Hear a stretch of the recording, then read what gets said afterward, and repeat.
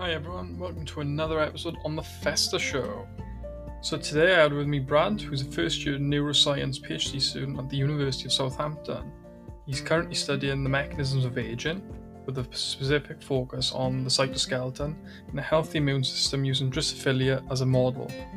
This leading on from an integrated master's degree in neuroscience where he researched methods of tau spread in vivo. We spoke things all neuroscience, with a specific interest in aging, and we also discussed Alzheimer's and other brain diseases. So let's get straight into it. All right, we are live. Another episode on the Festa Show. I think this is number 9 or 10, but yeah, let's get straight in. So today I have with me is Brad. How are we doing, Brad? Yeah, not too bad. Yourself? Yeah, I'm good. Thank you. Thank you so much for coming on. Really appreciate it. Thanks for having me on. Yeah, looking forward to getting into this one. It should be a good one. Just starting off, do you want to just tell the listeners what you're studying and what university? Yeah, sure. So I've got a master's degree in neuroscience, and I suppose my PhD is still strictly within neuroscience as well. So I'm looking at neuronal aging, but from the perspective of normal aging. So I'm looking completely in the absence of disease, because that's where most of the research on neurons is coming from. It's what's happening to them when we've got, dementia, Alzheimer's, Parkinson's, whatever. So I'm coming from that perspective of what's happening before we're getting these diseases. And is there sort of an age-related, is decline in neuronal health happening in healthy aging, or is it not?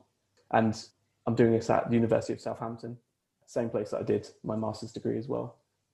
Same place for the entire sort of 8 or 9 years. Yeah, I love that. Because just for the listeners to know, you done an integrated master's, didn't you? So you done undergrad. Yeah. So I had sort of slightly less research time in my master's year, but because of COVID, everybody had the same amount of time anyway, because all the MRes students ended up sort of getting kicked out of the lab. Oh no. So I suppose I managed to get all of my lab work done before COVID hit. Yeah. So all I had to do when I went home and when we were in isolation was to just write my paper up. So it didn't affect me too much, actually. Yeah, I just realised because you were still doing your masters this time last year. Yeah, it was. So when the COVID hit, February time? Yeah, February, March. So I was just sort of coming towards the end of my time in the lab. So I need to sort of, with the integrated masters, you're doing 6 or 7 months in the lab as opposed to the full year. But I think with the integrated, you do a lot more modular work than what you would do if you were doing just an MRes. I'm not sure because I never did the MRes myself, but yeah. I think MRes is just kind of a research taught master. MRes is a research-based kind of master's where it's like a mini PhD. Yeah. That's sort of the impression I got from it as well. But I mean, the integrated master's still got me onto a PhD course. So it worked out right in the end. Yeah, well, I done a taught master's as well. So after degree, done a taught master's. So I still kept it quite broad. And then PhD is where I've started to really specialize. But how have you found doing an integrated master's, like in terms of just going straight from degree to master's? Like, how was that? I thought it was all right. I think the way that the step up from your final bachelor's year, the third year, to the master's was, I reckon it was probably easier than going from a bachelor's to an MRes. Because you're not that sort of lab-based element, although it's really important and it's worth 70% of the year, it's not the only thing that you're doing, when you're doing a research-led master's. So I think it was less of a sort of learning curve, with what the MRes is. And it helps with the integrated as well, because you're at the same uni, all the lecturers, the research there. So it's a little bit easier to sort of make that step up, I think. Yeah, I definitely agree. I always like to ask the people that come on about this because there's two ways, isn't it? You can either keep switching university, you've got a degree, you move on, masters. But in your case, like you said, you've already done the 4 years, and now you're gonna do another 3 or 4 years PhD. What are the main advantages you have found then, staying at the same university, do you think? So for a big advantage for me in terms of sort of staying at the same place for my PhD, I think, so I'm working with the same PI as I worked with for my masters. So I already knew the way that they worked. They already knew the way that I worked. So I think we sort of completely missed out that like first 6 month period where you're trying to sort of, because you need to have a good relationship with your PI as well, right? Yeah. I think that's a big part of the PhD, and it's a big part of the first couple of months. And it was easier for me because I already knew my PI for a year. And also I knew everyone else in the lab. So of course it's not just me in the lab. So I already sort of made friendships over my masters. So when I started my PhD, I wasn't being thrown into a completely different environment with different people. And I think especially because of COVID, that's benefited me even more, because all these people who've been going on to PhDs at brand new unis, they're not even getting the opportunity to meet the other people in their labs. Yeah, that's true. Whereas, I already knew. So if I need to ask someone for help, I already know them and I could just drop them a message. Whereas if I hadn't met them already, I think I'd probably think twice about asking for help every 2 minutes, because you haven't formed that relationship, have you? Like what you would have done. Yeah, I agree. Even with the PIs as well. If you're just starting a PhD during this pandemic, it is going to be hard, especially, I'm assuming some people probably haven't even met their supervisors face to face yet. I was literally speaking to someone the other day and they said that they haven't actually met their PI. Like they haven't had the opportunity to do that. And I'm just thinking, like, a lot of the work that I've started off with is similar to what I did in my masters, like the technique wise. So I haven't had to teach myself too much. Mm-hmm. But all these new PhDs who have been thrown into the lab, they haven't got the help of their PI or a postdoc or another PhD in the lab, because you can't with social distancing. How much are those people struggling when they're having to teach themselves these techniques and they've got no sort of, you can drop an email and ask for help, but it's not the same, is it? No, it's difficult.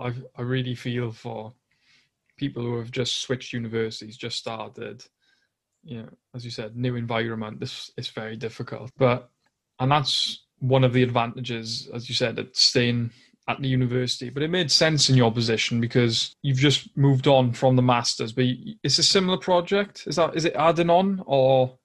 I'm working on Drosophila again. So the model organism is the same, which is a big benefit because I haven't got to learn that. But the science that I'm researching is quite a bit different.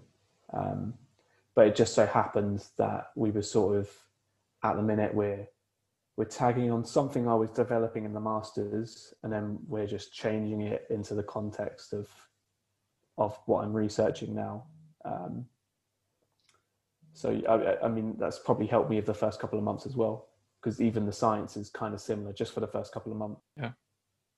When you were studying the masters then, was it pretty straightforward for you in relation to wanting to study a PhD? Yeah, I mean, I probably went through the first 3 years absolutely adamant I wasn't going to do a PhD. Adamant I didn't want. I'm pretty sure I probably said I didn't want to stay in science, to be honest. And I wasn't actually a very good student at all, especially in my first 2 years. But I think it was the master's year itself, which is what made me want to do a PhD. Because I think the sort of research that you do in your master's is completely different to anything that you've done before. Even with so I did sort of advanced project in my third year, which I think a lot of people do. And that was like 6 to 8 weeks. And then we wrote up like a mini dissertation, but that's nothing like what actual research is like.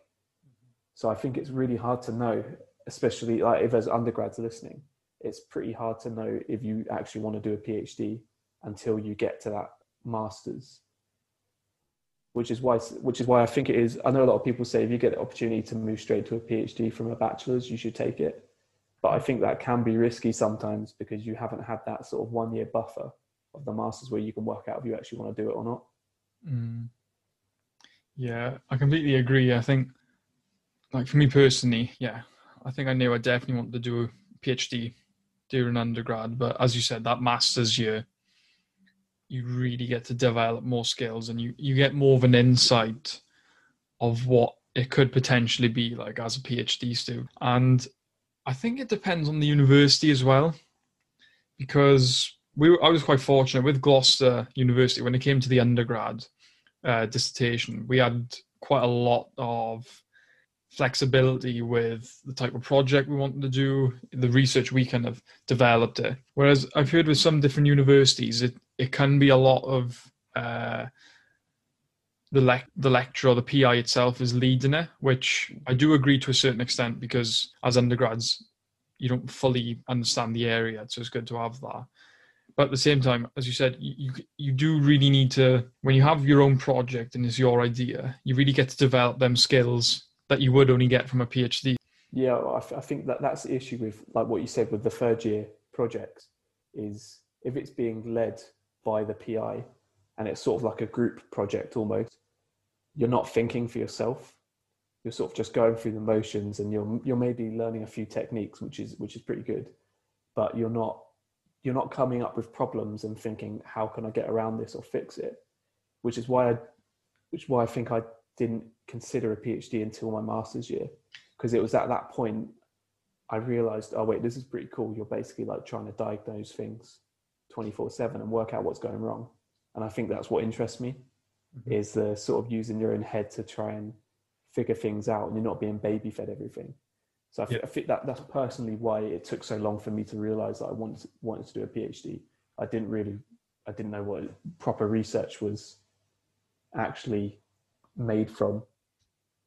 Yeah, I think that's really reassuring for everyone to hear as well, especially if someone's listening, they're an undergrad and they kind of 50% on whether they want to do research. So I think you've covered some really good stuff there. So hopefully that will definitely help people out. With the PhD then, how did it just, you had this conversation with the PI and was like, okay, I want to study a PhD, or was there one being offered and then you applied for that? Yeah, so it was probably around, I think it happened around Christmas, and I sort of decided then, I'm definitely going for a PhD. But I just got back from if you know the Crick Institute in London, UCL. Right. Oh yeah. I just got back from a conference there.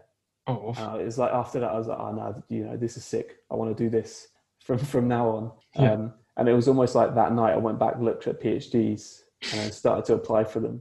Mm-hmm. So I was going through the emotion of sort of applying for a few PhDs and looking at different PIs at different unis. Mm-hmm. And because of that, my current PI knew that I was looking for one. And she just sort of, I can't remember, she probably just said after a meeting, like, oh, I've got funding for you. Wow. Do you apply for it?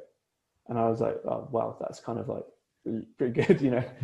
It's like it's coming to you instead of you having to search for it. What a feeling. So I said, yeah, let's like have a look at the project and everything. And I sat down with my PI and my secondary. They talked through it and I was like, yeah, this is brilliant. It's exactly what the sort of project I wanted to do anyway.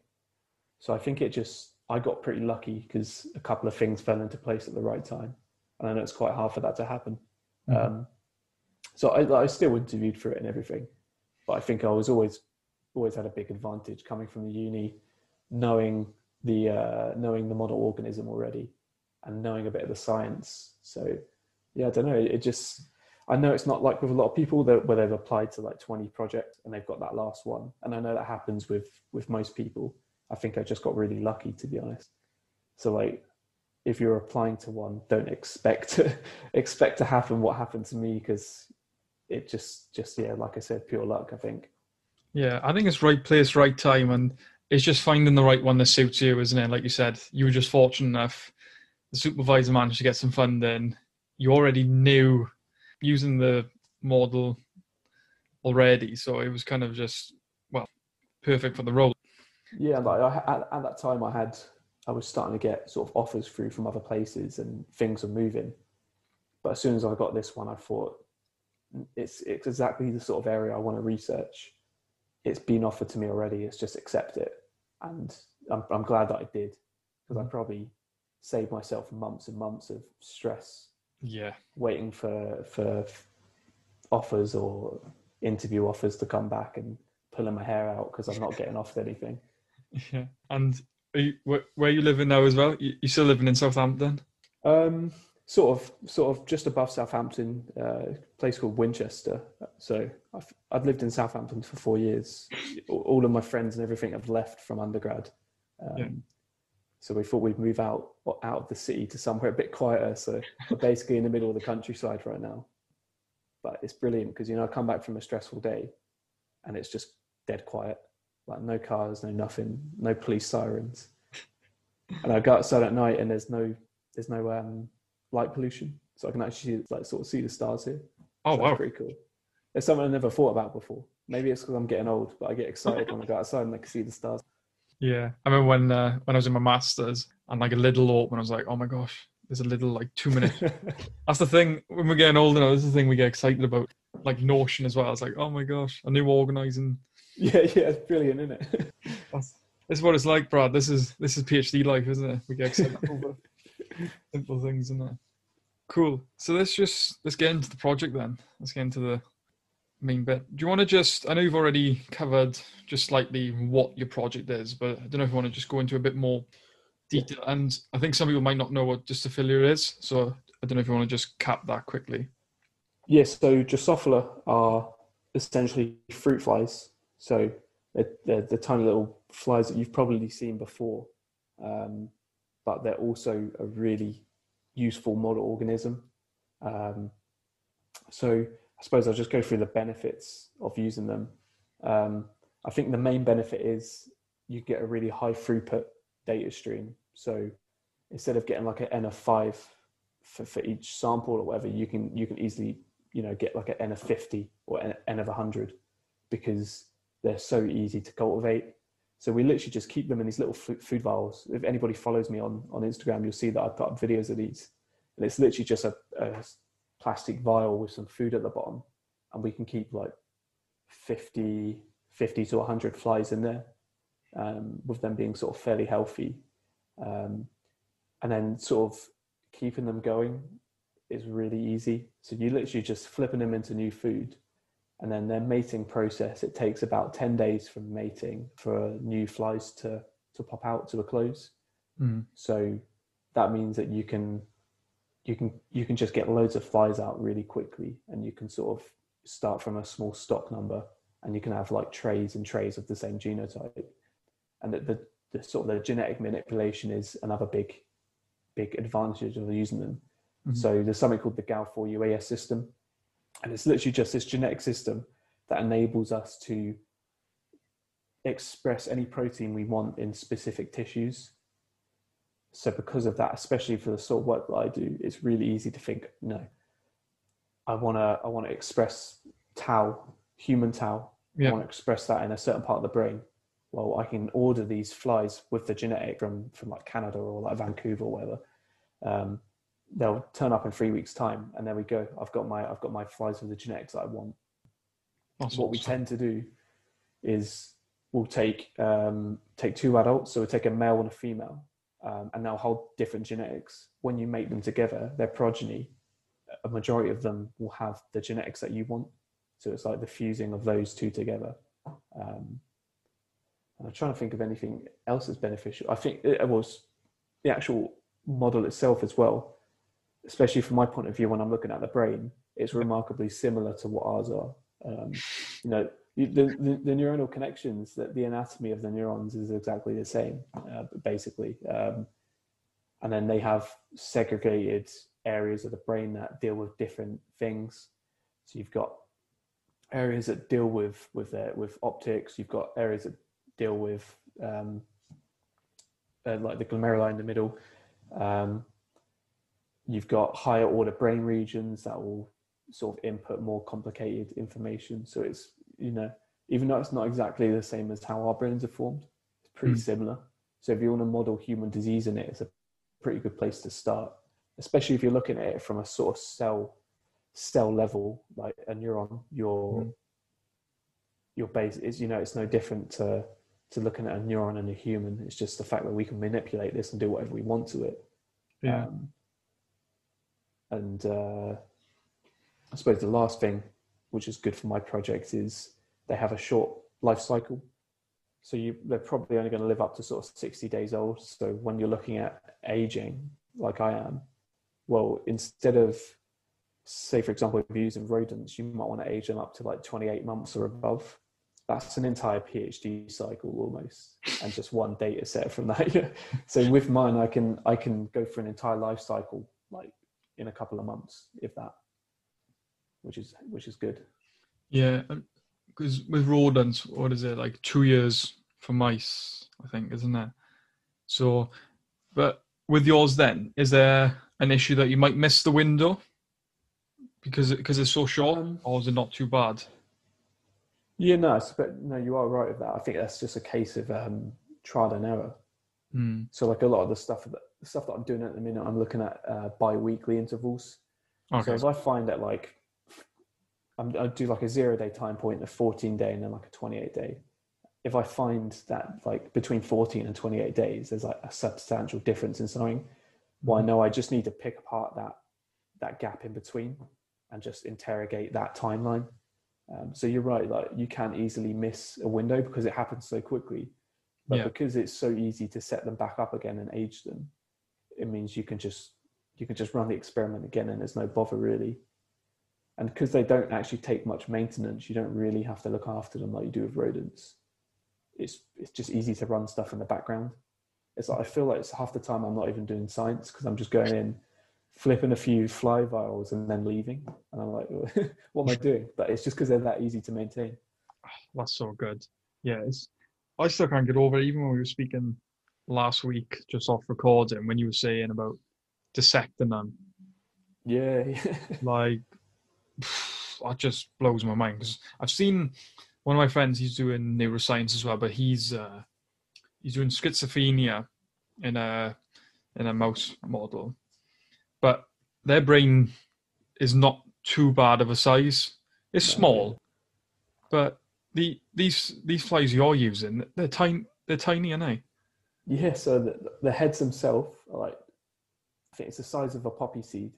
So I'm like if anyone doesn't know what poppy seed is, I'm trying to think, like if you go to the supermarket and you buy some like fancy burger buns with the little black seeds on them, that's the size of a poppy seed. And then the brain itself, of course, is quite a bit smaller than the head. It sits within it. So we have to dissect them through microscopes. We basically just use like surgical grade tweezers, nothing special. And it's just a case of learning how to do it. So it probably took me 3 months to be able to get them out flawlessly at the start of my master's. But it's sort of, once you get it, it sticks. It's like it's just a motor skill, really. It's not, you don't have to be intelligent to dissect one. It's just practice. It's like any sport or whatever. I don't know, like I can't think of any sports that use like super fine motor control like that. I don't know, darts or something maybe. It's just repetition, and then you get it afterwards because you're not used to using your fingers with that fine motor control like that all the time. I can't think of an example what you would do day to day where you're moving your fingers at. So I think it's just a case of getting used to that. Yeah. It's no different to other techniques people use with that sort of fine level of control. It just looks cool. Yeah, no, it definitely does. And even with you were saying with the genetic modification, so you just order a certain amount from Canada, for example, as you said, and then you just grow them, and then they'll just constantly, will they always have that genetic, say the genomic features you want, is it? Yeah, so we just order them in there's a big, if anyone wants the flies, I know Bloomington, it's just a big store of fly stocks. With our partner labs, we've got labs that will make the genetics for us, like the specific ones that we need. So they'll just send over like 3 or 4 vials. By the time they've got here and they've gone through customs, all the adults are dead, but they would have mated and laid eggs in that time, and then that progeny will be starting to come through. So you're sort of getting the offspring. And then all you do after that is, if you want to bulk up a stock, you just every other day you flip them into new food. They'll mate, lay eggs in that new food, and then you flip it on, So if like one set of parents, you can flip them through like 10 vials of food, and each of those vials is now seeded. So from one vial, you've got 10, and then you can just keep on flipping through the vials like that. And the only reasons you're not going to be holding up genetics anymore is, one, if you get a contamination. So you've got a fly with a separate genotype has somehow got into that vial and started mating. Well, obviously that's then going to be spreading his or her genotype throughout that vial, and it's going to propagate through it. But they've got a nifty trick that we can do to spot this. Right. So they're called balancers or markers. So a big one is eye color. So when you've put a certain gene in, it will change the eye color of the fly from like white to red, or you can have green eyes, yellow eyes. Then what we can do is change just other sort of phenotypic things. So like the shape of the wings, how many sort of like hairs it has on the back of its head. So like if it has these markers or it does or doesn't have the gene as well, if that makes sense. Yeah. So like a common one is one called curlio. So it's literally the wings sort of curl up a little bit. They're not straight like what they are normally. So if I see a fly with that curlio, I know that it's probably heterozygous for the gene that we want. So it's probably got one copy of one allele of the gene we want, and the other allele without it. And then within that vial, if I see them with straight wings, I know they're probably homozygous for the gene that I want. And it's just sort of a way. And I think there are deeper meanings for them doing that, not just for that. I think it makes the chances of there being, basically, if you put these balances in, it means that if there's like a crossover event, you won't end up with a mutation within the stock. That's the only way I can describe it. So it stops that from happening as well. So there's a couple different things with that. But I think it's simple, but it's elegant and it works.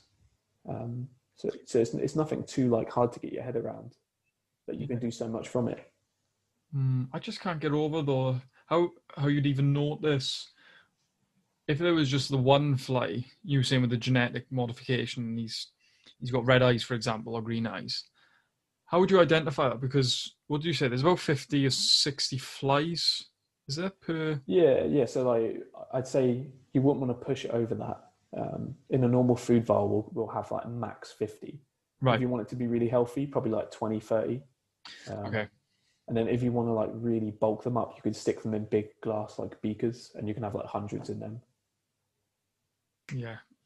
This kind of science really, it's not something I'm really too much got most knowledge on, but it interests me so much. It's just crazy, the whole area. It fascinates me so much. Yeah, it's quite cool. But then that's the same way I look at sort of people who are using these more sort of like hardcore biochemical techniques and cell culture. I look at that and I think, do you know, I'd quite like to have my hand at that. It's probably like grass is greener on the other side. People looking at other different models and techniques and thinking, I want to be doing that instead. Yeah, definitely. I'd love to. I've done humans, done cells, so I'd love to do animals at some point. Yeah. But okay, so with your flies then, one of the things I really like what you said to me last week is, or at the moment at least, with the aging process that you're looking at, you're saying a lot of people who are studying a PhD or doing research in this area, they're looking at the aging process in an Alzheimer's models, or there's dementia, them kind of things. But with your one, you actually just want to explore the aging process in itself. Yeah, exactly. So I think I said this to you the other day, but the analogy I like to use is when you're looking at dementia or sort of any disease for that fact, you're looking at the plane after it's crashed, and there's just, you know, a massive crash wreck bomb site and you can't see anything. But what I'm doing is I'm sort of looking at the black box of that situation, and I'm trying to work out what's happening on the way to that sort of crash. So we know that Alzheimer's is an age-related disease, but is there something that's happening in normal aging that is leading up to that, to the mechanisms that cause that? And is there something we can do to prolong it or stop it? And I think it's important research that hasn't been done. And you'll see a lot of the literature refers back to it, and it's like well, we predicted normal aging, this is what happens, and this could be useful, but no one's done work on it yet. And I'm thinking, step out of the way, I'm coming. Yeah. Yeah. Trying to do that. I want to know that because I've got my personal opinions based on what I think there's a lack of literature. But as a neuroscientist yourself, why do you think there is such a lack of literature on aging? I think the big thing is probably funding, because let's be honest, it's easy to get funding for big diseases, especially, and within neuroscience, that disease is Alzheimer's. I think if you go with a proposal for funding on an Alzheimer's related project, you're much more likely to get funding than what you would for normal aging, because Alzheimer's is the thing that's killing however many million people a year. So I think that's probably the big. And then maybe another part is that people think that aging is just Alzheimer's but a slower rate, so that by cracking the code with Alzheimer's, you would be cracking the code with age-related deficits as well. Mm-hmm. But everyone I speak to about this is like, oh, cool, so you're doing that's important work. And I'm thinking, yeah, so if you're thinking that, why are there not more people doing this as well? Why is it such a rare occurrence for it to happen? But like I said, it sort of just gives me probably a bit more motivation to work when I'm seeing stuff like that. But yeah. Would you not say aging is a disease in itself? I think aging is a disease in itself. I'm not convinced whether it is. Like a lot of people say, aging is just Alzheimer's, but we haven't hit that critical point yet. We haven't, it's just developing slower than some people. So I think it is a separate disease. Just whether the disease is the same as dementia as well, I don't know.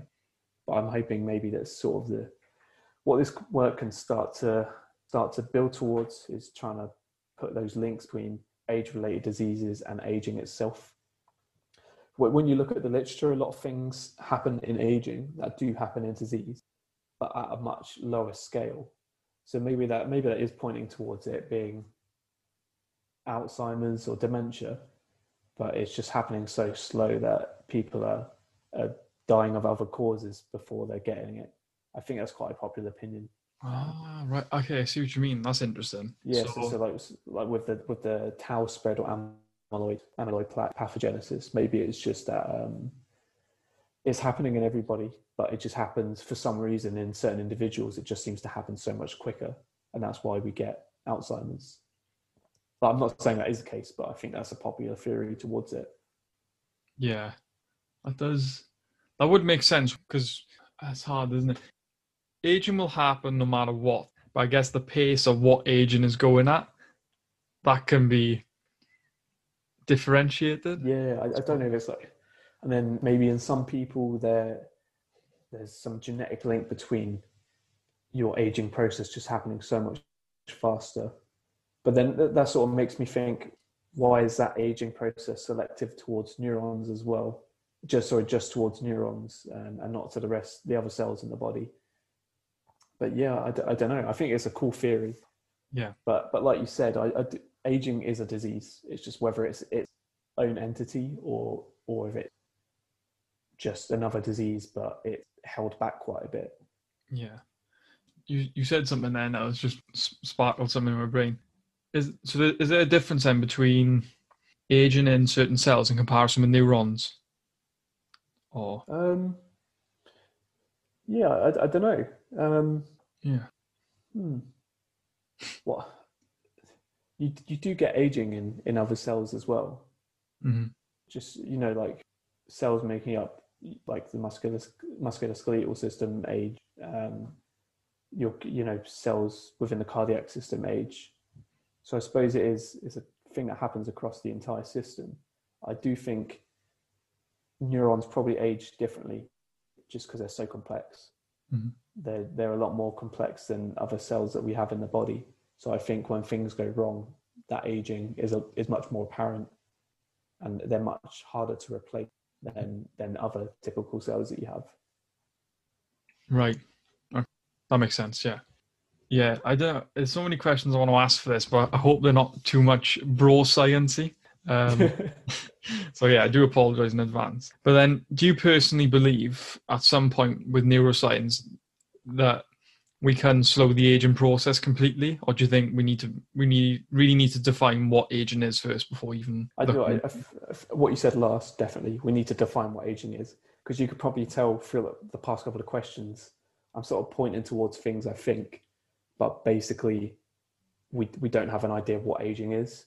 So I think you'd be hard pressed to find an actual scientific definition for the aging process, Mm-hmm. other than it's just what happens to the body and the cells over a period of time. But like mechanically, biochemically, what is happening? I think we need to define that. But I don't see any reason why we couldn't slow down aging. That is an outcome of the PhD that we had down from day one with me, was interrogate some of these mechanisms that are occurring during aging, and then trying to genetically or pharmacologically slow them down or stop it. So that is something I hopefully will be directly looking at myself. And then, so with your part at the moment, then, just for the listeners to know, you're looking at the aging process, and then there must be certain markers you're looking at as part of this. Yeah, so we had to decide at the start. I mean, you could basically look at any aspect of neurons, or sort of like neuroimmune cells, or the biochemistry. You could look at anything, and if you're going to do that, you'd spend your entire career just having a look at small things. So what we decided on looking at was the cytoskeleton in part. So like, I'm not sure how much you know about cytoskeleton, but we have cytoskeletons in every single cell, but the cytoskeleton that encompasses the neurons is quite a bit different, and it has to be for good reasons. When you're thinking mainly about like what they physically do, they're a lot more active than other cells. So what I'm looking at more specifically is the cytoskeleton, what happens to like the microtubules, the neurofilaments with age, and that has nice tie-overs with disease as well, because in Alzheimer's, sort of the main protein that the field is looking at right now is tau, as well as amyloid. Tau itself is a microtubule binding protein, and we know that a lot happens to tau with aging and within Alzheimer's. So I think it's important to look at the microtubules, which is what tau binds to in normal aging, to see if anything's happening there. So I'm not too switched on with tau. I know about amyloid plaque, just because I know that's related to Alzheimer's, isn't it? And that kind of builds up, it leaves fatty deposits in the vasculature. That's the reason why I know about that. Because I read a paper about omega-3 and 6 being able to reduce it. I don't know if you've... Maybe, yeah. I'll have to send you that. One of the things people look at a lot is the ApoE gene. Yes. And with amyloid, you have cleavage of this APP protein, and I know that has crossovers with cholesterol, so right. That might be where that's coming from, because I don't know if like omega-3s and stuff like that alter your cholesterol. So yeah, maybe there is some stuff behind that. Yeah, that would be cool. I mean, especially when you're looking, actually something good I could say about that is when you look at Alzheimer's, Japan is even though they've got one of the oldest populations, they have like the lowest rates of Alzheimer's. And when you look at their diet, what do they eat? Well, loads of fresh fish full of omega-3s and fatty acids, and just they don't eat junk food. So maybe there is something there. That's actually quite cool. Yeah, I'll send you that paper, but that's really good that's interesting to hear about the Japan as well. As I said, I'm always interested in lifestyle interventions, as well as drugs as well, just to see what effect they can have on the human body. But I try to be a bit more careful now, just because there is a lot of promising studies coming out in cell models, such as like lifestyle interventions or nutrition interventions that related to aging, cardiovascular disease. But I know I have to be very careful, because sometimes the transfer to humans isn't always... I think especially you're definitely right with that, especially with lifestyle, because it's such a human specific thing. Yeah. And I think the different things that we do that make up our lifestyle, whether that's like diet, exercise, stress, I think that's so specific to the human system and the entire human system. It's quite hard to translate that back over. Yeah. So I think you can look at like, what does increasing this vitamin in my diet do to the cell? Yeah, that's going to tell you something, but I don't think it's going to tell you how that's going to alter something in a human. But yeah, I agree with the lifestyle intervention as being something big with stopping disease. I think it's something we should be doing more research towards as well. Mm-hmm. I don't think there's enough of it in the case of Alzheimer's or aging. That's my personal opinion, is that we should tackle everything with intervention before we're looking at therapeutics or drug therapeutics. Because when you're looking at dementia and Alzheimer's demographically and sort of economically across the world, these populations which have like quote unquote better lifestyles have lower cases. So there's definitely something there. There's even a big link between gum disease and Alzheimer's, which is another lifestyle thing. And that's actually something that's in the last sort of 4 or 5 years has come up as quite prominent. And there's quite a lot of research going towards that. Mm-hmm. So there's definitely something behind those lifestyle interventions and stopping disease. Yeah, it is crazy when you think about it. You think like, if you just exercise well, have a good diet, keeping happy as well. I've seen a few studies. I read one 2 weeks ago, and it was to do with mice and loneliness. And I don't know what you think about them studies, but I seen it was with a mouse, and they stressed the mother out. Like they didn't have sheets to keep the babies warm, and they were like restricted of food, and like the mouse was really like stressed, and in the control it had like food and it had all the cover and stuff. And I can't remember what the proteins were, but just some of like the ones related to dementia really spiked that. And I was like, wow. I think that's cool. I mean, because you can stimulate the stress response in mice pretty easily. Mm. And maybe there is a pretty big link between like cortisol levels and Alzheimer's. Because I think when you're talking about lifestyle, that's something that people overlook. They go straight towards diet and exercise, but they forget that like stress and anxiety and these sort of like almost more like mental health related things can have just as big an impact on your physical health, if not maybe more than what your diet can.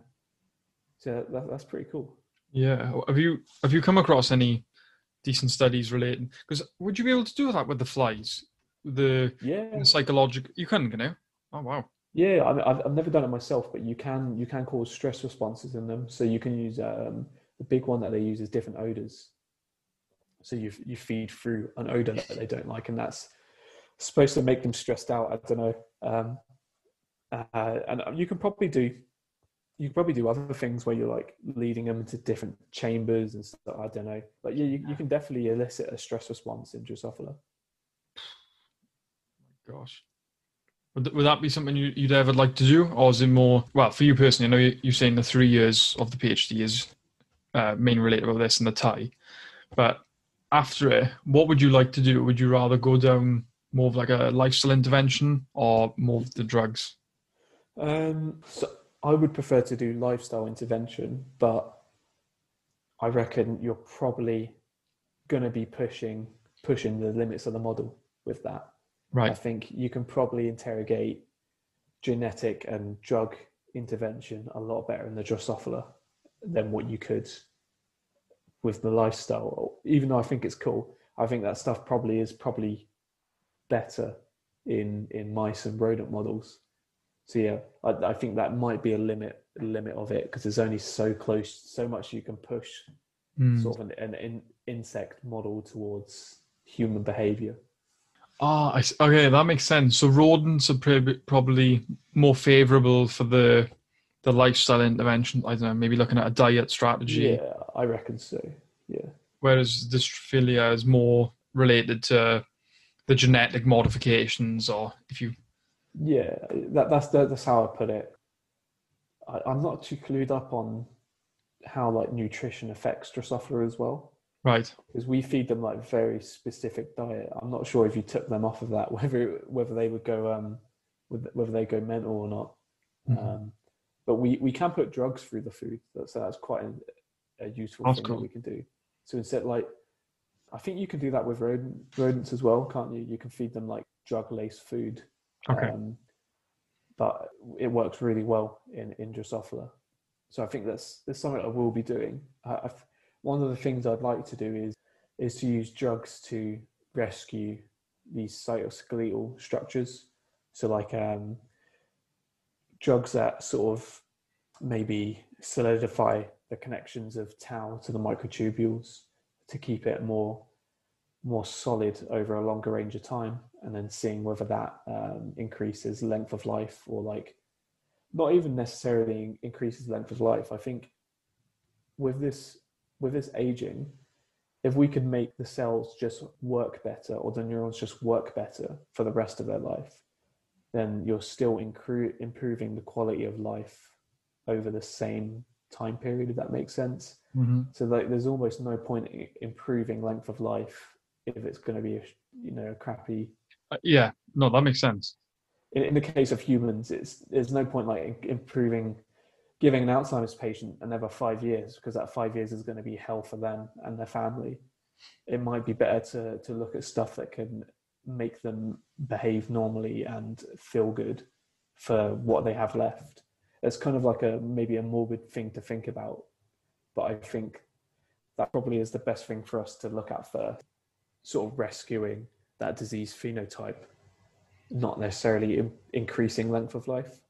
I agree with that, just because, as you said, without sounding horrible here, but if someone did have Alzheimer's or dementia, it wouldn't really be fair on them or the family to just prolong their life in that period, would it? It'd be It's more. the absolute worst thing to do, I think. Like if you've ever known someone who's had Alzheimer's, it's like it's a really, really horrible disease. And I know probably heart disease and cancer sort of steal the limelight. But if you're thinking about it like that, when you're talking about disease, people are like, oh, cancer, heart disease, but Alzheimer's kills just as many people, but Does it completely takes your sense of self away. So if you see an Alzheimer's patient and you just look into their eyes, you're not even sure they're there in their body. It's a really hard thing to describe, but it's like they're sat there, but they're not mentally, or they're not physically there. It's just there. It's just like a skeleton. So it's not just the number of people that it kills, the way that it kills them, and the stress that it puts on families and on the NHS and on the economy is ridiculous.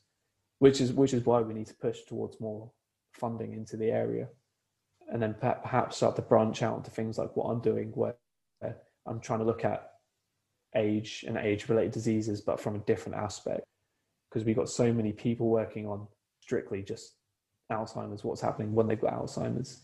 Maybe we need to start to expand our thinking, because we've been looking at Alzheimer's for a long time now. It was sort of spotted in the early 1900s, and we're no closer to a therapy over 100 years later. Like you look at cancer, we can treat a lot of cancer right now. We can intervene with heart disease, but with Alzheimer's, there's absolutely nothing we can do. Like the drugs that we have out right now for it, they don't do anything. no. And perhaps the best thing we have right now is early lifestyle intervention, like what you said. Yeah. Is hoping that people live healthier lives, which definitely isn't happening right now. But diets and stress levels have probably never been worse. And then keeping people like cognitively activated later on in their life, probably something that we could do. Because I think it's easy for, and this might be why you see such high cases in like care homes and everything, because they might not necessarily be getting that sort of same mental stimulation as what they would do otherwise. But yeah, there's a lot of different areas that we can look at when we're talking about Alzheimer's. Yeah. Like that lifestyle intervention, I think, is pretty key. Definitely. For the earlier parts, as you say, and so you can have less risk of it as you're aging. It's crazy. With with the cognitive stuff now, I'm getting a little bit confused, but sure you can answer this. Because with aging, within the brain, for example, you're saying that would induce a stress response, yeah? And then Yeah, that's so, where, so you're seeing like increased like apoptosis and cell senescence right, with age, and I think a lot of that is linked to a stress response. okay. But then actually, so the cognitive function, I don't know, saying that we're doing brain tests on them every week where they're, I don't know, you can literally do some active recall, for example. They read a book and then they need to recite it a week later. Does that not, at some extent, stress the brain too much for them, or? Um, I don't think so. I don't know. I don't know why it would. I think that the whole premise behind doing that is you're reinforcing LTP and that potentiation between the synapses, which is something that immediately breaks down with aging. So, like, if I'm right, and the cytoskeleton does degrade over time for our age, what that's going to relate to is the synapses are also going to break down, which means that you're losing that potentiation between synapses. And that's why I think even in the absence of like a clinically diagnosed Alzheimer's, when you get older, your memory just gets worse. So there must be something happening there which is interrupting the potentiation, because that's all memory is, right? It's just potentiation between two synapses. And then you just multiply that by a million, a billion, and that's Yeah. what memory is. So like, yeah, at the core of it, there's definitely something going wrong in the neurons, because that's the only way that these memories could be, your memory or your cognition could be getting worse with age. But like, I think circling back to what you said, the question was, yeah, I think if you did stuff like active recall, you would see an increase in cognitive ability over time, because you're starting to help that LTP back along to get going. And I know a lot of people say that you can't form new skills or like new networks with age. And if that is the case, maybe there's something that we can do which can stabilize your neurons enough to help you start to form new memories or new skills. I think that's another cool area that we could look at. Yeah, do you know what? Sorry, I'm just going to show you this quickly, just because we're talking about it. It's actually in one of the books I'm reading. I don't know if you've read. Brilliant! Have you read this book? What the brain? No, I haven't read it, but it looks cool. That's a proper, real cool book. Just this guy going around speaking to the top neuroscientists just about cognitive impairment and just rewiring the brain, basically. And yeah, that stuff kind of really blows my mind. I'm just thinking now, it's probably quite similar to exercise when you think about it, because resistance exercise, you're breaking down the muscle fibers and then they rebuild. And when we're younger, we got more testosterone, but then as we age, you get a lower amount of this hormone, so you start getting muscle atrophy, don't you? Yeah. Unless you're exercising, you're not going to retain that muscle. And as we know, the less muscle you have, the more chance you have of dying as you're older. Yeah. So it's probably a similar thing actually with the brain, isn't it? There probably is like this. There probably is this one mechanism that we haven't even clocked yet that links all of this together. Yeah. I wouldn't be surprised. But yeah, I think that's a good analogy. I'm going to steal that and use that in the future. You can, yeah, I think that's definitely right. I think when you think about it even further, that happens with even more in your body. You think about hair and how that loses its pigment and starts to become more sparse with age. That's exactly the same as your muscle breaking down and not being able to rebuild it as you get older. Mm-hmm. Yeah. No. What is the current medication for? You were saying like the medication earlier, it's not really developed. You said in the last. What is it exactly that they're using? There's not a lot at all. There are some drugs out there that look to stabilize microtubules, but I'm not sure if I'm not sure how effective they are in humans. I'm not even sure if they're given to humans right now. Oh, right. Okay. I think that's something that has premise to it, but we'll just have to watch for that. then you just have a lot of neuroprotective drugs that are just trying to reinforce your neural structures, and it basically does what it says in the tin, protect the neurons. I just think by the time you're showing disease when it comes to Alzheimer's, that disease has already been building up in your brain for 15 to 20 years, so it's too late.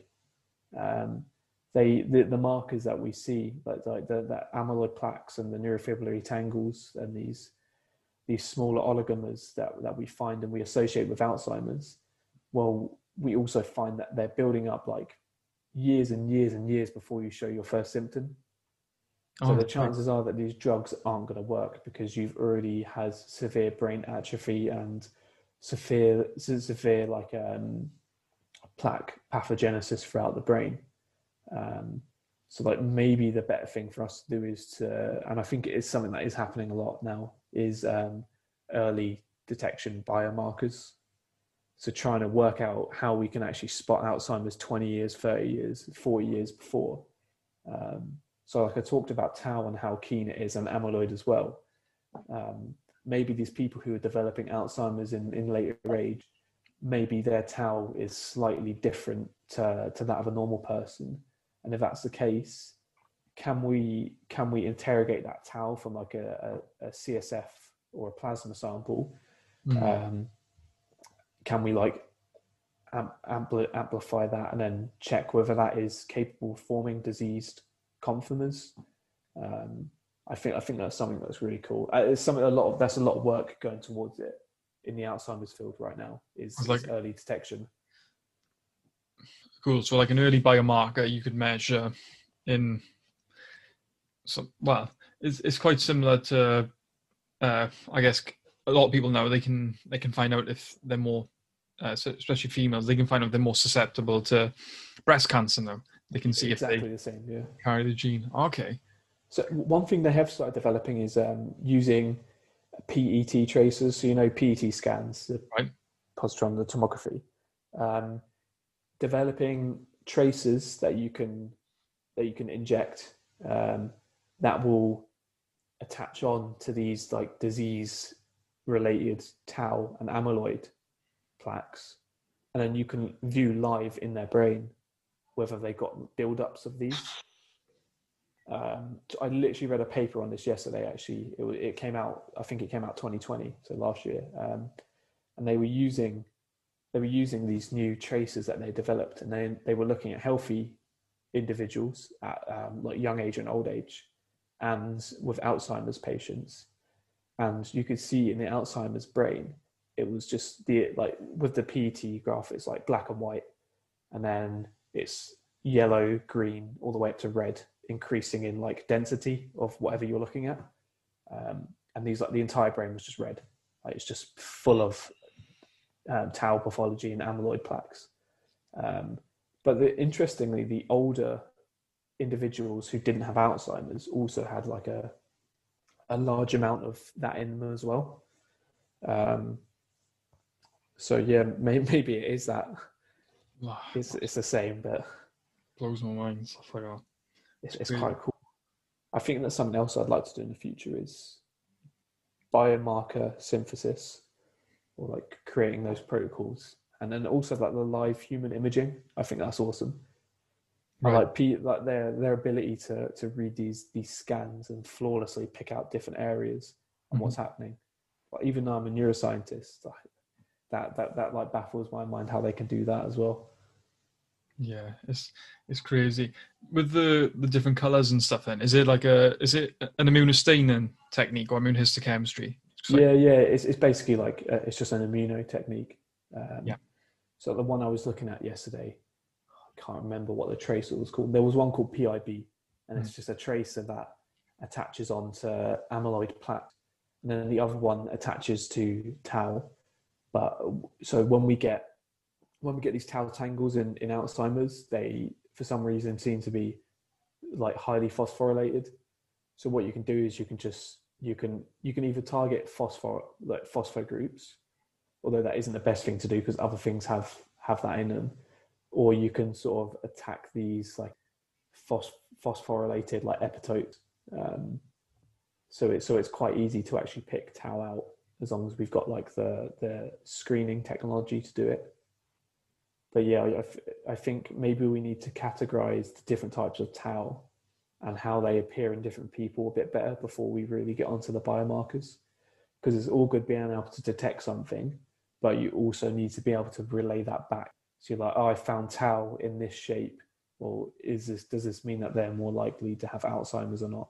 So I think we need to work that out as well.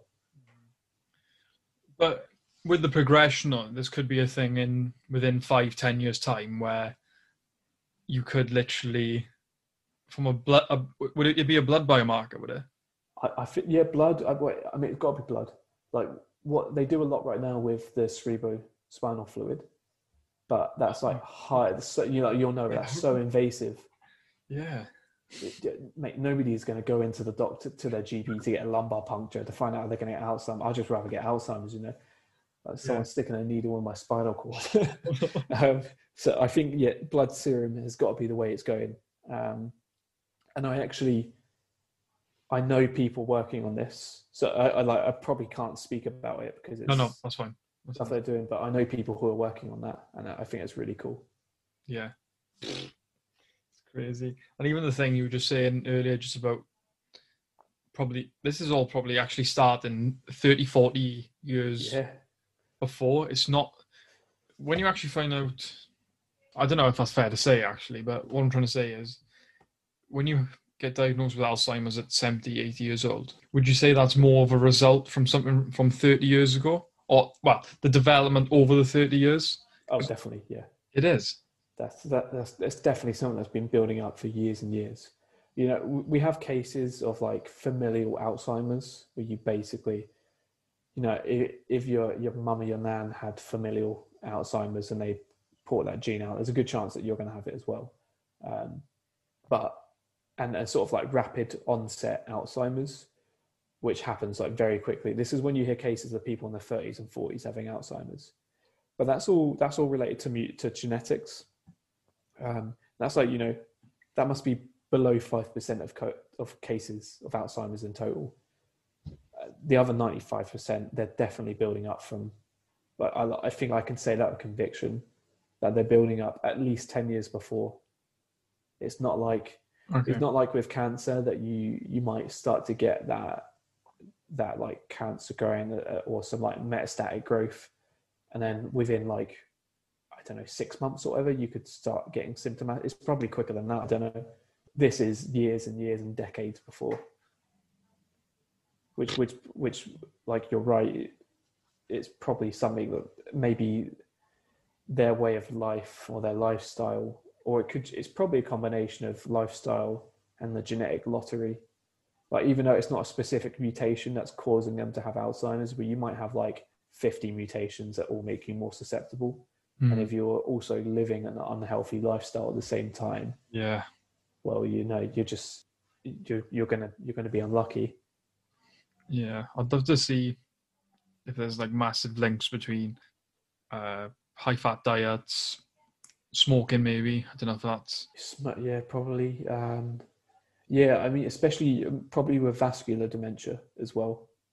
I reckon smoking would be. Stuff like, don't know how like cognitively challenging is your job. So I don't know whether they like compare, for instance, comparing academics to like, I'm trying to think of like a horrible mundane job without offending someone. I don't know. You know something. You watch grass grow for your entire life, right? But I don't know whether there'd be a link with the people who are challenging themselves from like school all the way up until they retire. Would that relate to a change in your susceptibility to Alzheimer's? I think but like everything you've asked me today is just pure speculation. I haven't been able to answer anything hard, and it's probably because maybe I'm not that good of a scientist. But no, it's not I just don't think the knowledge is there right now. You know what? I think it's hard when it comes to topics like this, especially as researchers like you and I. When we normally say a lot, we don't fully understand it, but to us, not fully understanding it doesn't mean we don't know nothing at all. It's just that for us to understand something, it means writing a massive thesis on it. That's when we, like, I wouldn't say I fully understand my research project until I get to the end.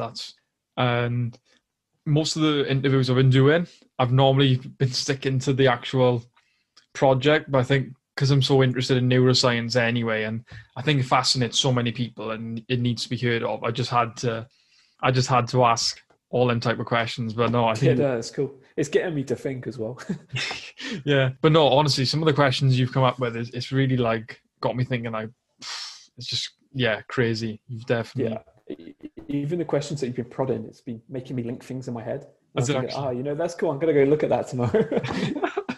Yeah, no, definitely. You've definitely, people are gonna get excited about this. So no, I really appreciate the coming on and stuff. Do you think you'd be able to actually note some papers for me that I could put in the description?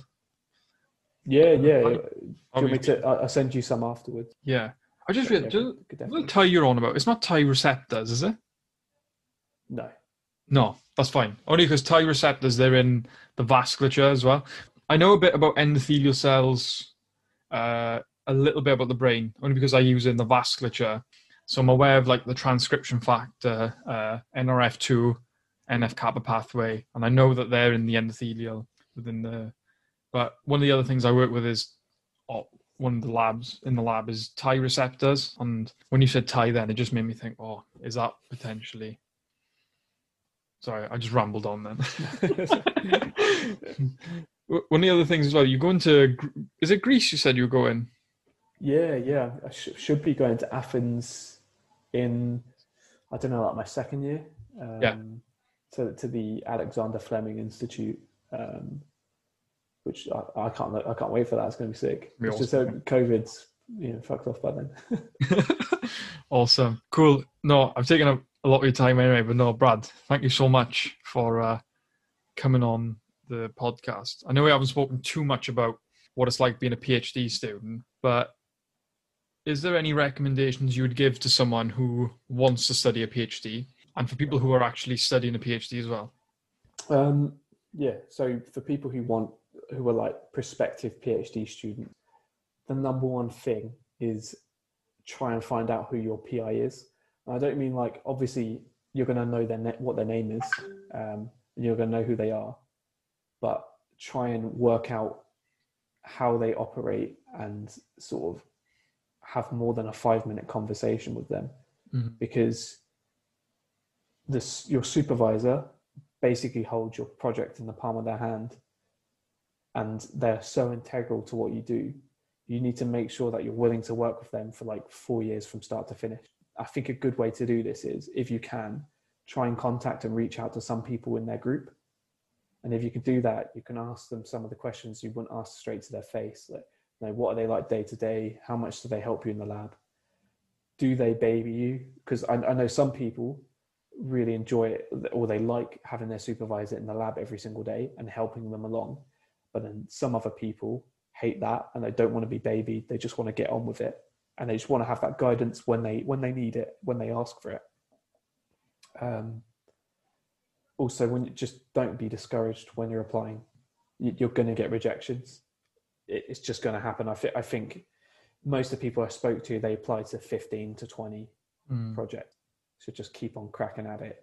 And then I think one last thing for that is when you're writing like your personal statement, you need to show them it's not just putting down your lab experience and lose it, like incredible like internships that you've done. Like, cool, that's really good experience, but you need to show them how you're going to help them out and how you're going to integrate into their group, because they're just the same as you. They're also thinking, can I work with this person for 4 years? Yeah. So it's all good having that all down on paper, but if you come across as like, maybe it's quite difficult. Some people, maybe you're not as good at speaking to people, or that's fine, but you need to come sort of approachable. I suppose that's what I was trying to get at.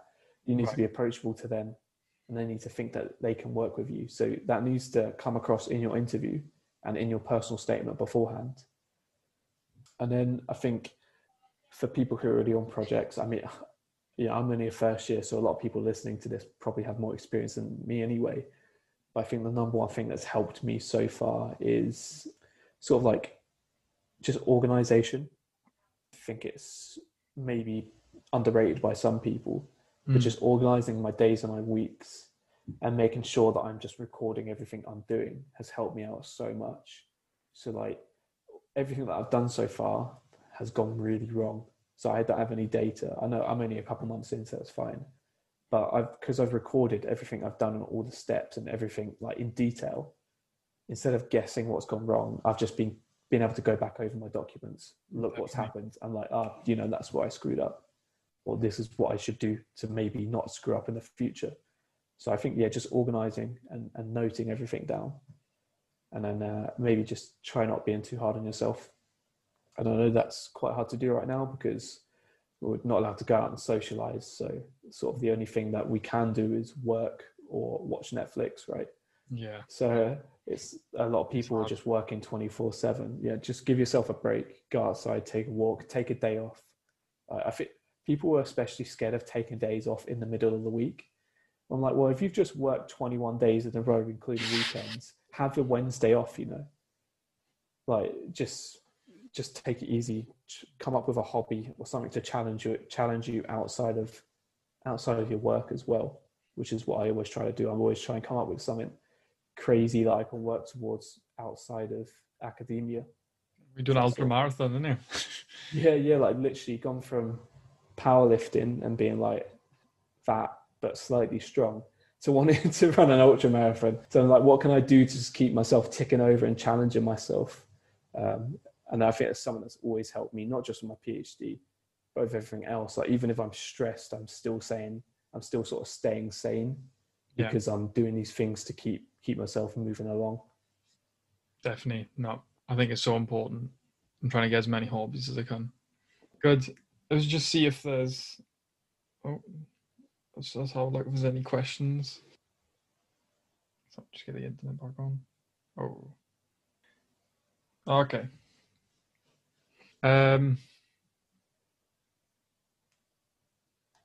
Has there been any work looking at methylums of healthy aging neurons?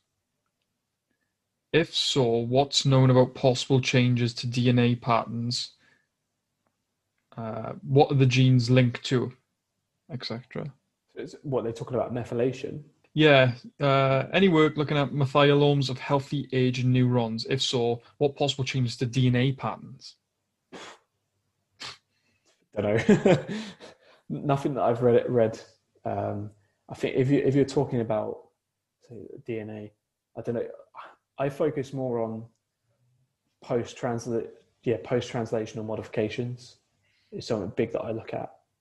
So I suppose I'm looking less at like the raw genetics and more of what can happen later on.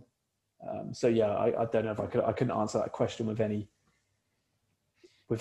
convict. Yeah, that's difficult because, like you said, everything you're doing is post-morphilations, isn't it? So it's nothing to do with the like the RNA. It's it's way after that, isn't it? Yeah, long after that. No way can we live forever. Can we live you forever? Watch, mate. Yeah, we can live forever. Why not? Immortal. What do you think about that? Can we? I don't know. I think we can definitely increase our length of life, and I think in our lifetimes, in our research cycle, I think we could definitely the community can come towards adding more quality age onto the end of people's lives. But I don't think we can live forever. Okay. I don't think I'd want to either. That'd be tedious. Yeah, that would be hard. But I have seen, I can't remember where I was now, but like people were talking about, one day we're gonna live forever. I was thinking, no, I don't know. We're too far away from that though, anyway, wouldn't we? To find like a drug or there's just no way, isn't it? Too far away. Well, the thing is, like, you could maybe improve the stability of neurons over a longer life, but then you've got to find a way of keeping the entire system healthy for it's just impossible. I don't think maybe like the only thing you could do with that is that would all have to be DNA related and like basically playing God with creating humans. I think that's the only way you could ever reach anything close to it. Yeah, I watched. I don't know if you've seen it. It was a program on Netflix, I think, with the child that unfortunately she died of cancer, and the Chinese parents or Japanese, sorry, decided to freeze her. Oh, really? Jesus. Yeah, did you? I'm guessing you haven't seen I that. haven't seen it, but I know what you're talking about.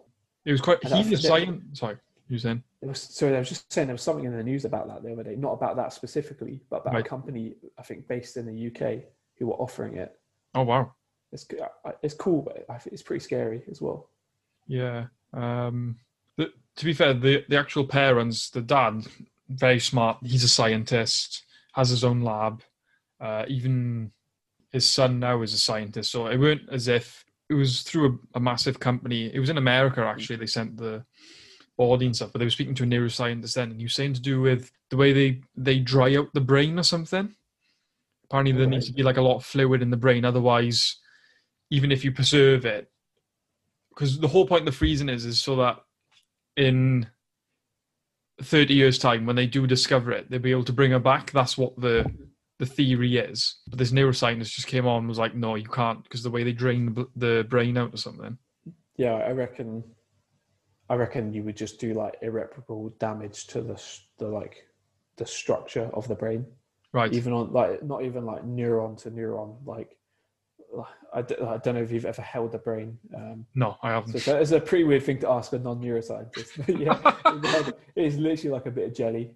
It's got no proper structure to it. Right. So I reckon if you're freezing that, you're gonna cause like serious damage to it. Cool. Last question. Yeah. Sorry, you saying? No, I was just thinking. Yeah, I know. It's getting me thinking all this. So another question. I think this is before modification. Just saying, would slowing the aging process have something to do with telomeres, or do you think that the root is exhausted and other roots should be looked at? So telomeres is the thing that's on the end. Coming from a genetic point of view again. Yeah. Again, I don't see why it would be. Because everything that we're looking at here is like these are neurons that have been here for forever already. So I'm not sure how that's going to make much difference. The only thing with microtubules is they're like created from like telomere structures, and they then propagate up the axon after that to cause structure. All right. So maybe there is something that we could do there with them. But I don't know. It's interesting though. Yeah, no, definitely. Cool. That's the main questions. So, but yeah, Brad, thank you so much. No, brilliant. Yeah, cheers for having me on. I think I said to you last week when I started my page in September or October, whatever. One of the things I wanted to do was get on a podcast. Mm-hmm. So you helped me realize my dream. No, I really enjoyed it. No, thanks. Cheers, mate. Brilliant. Cheers. Hi, everyone. Hope you all enjoyed, and I will see you all next time.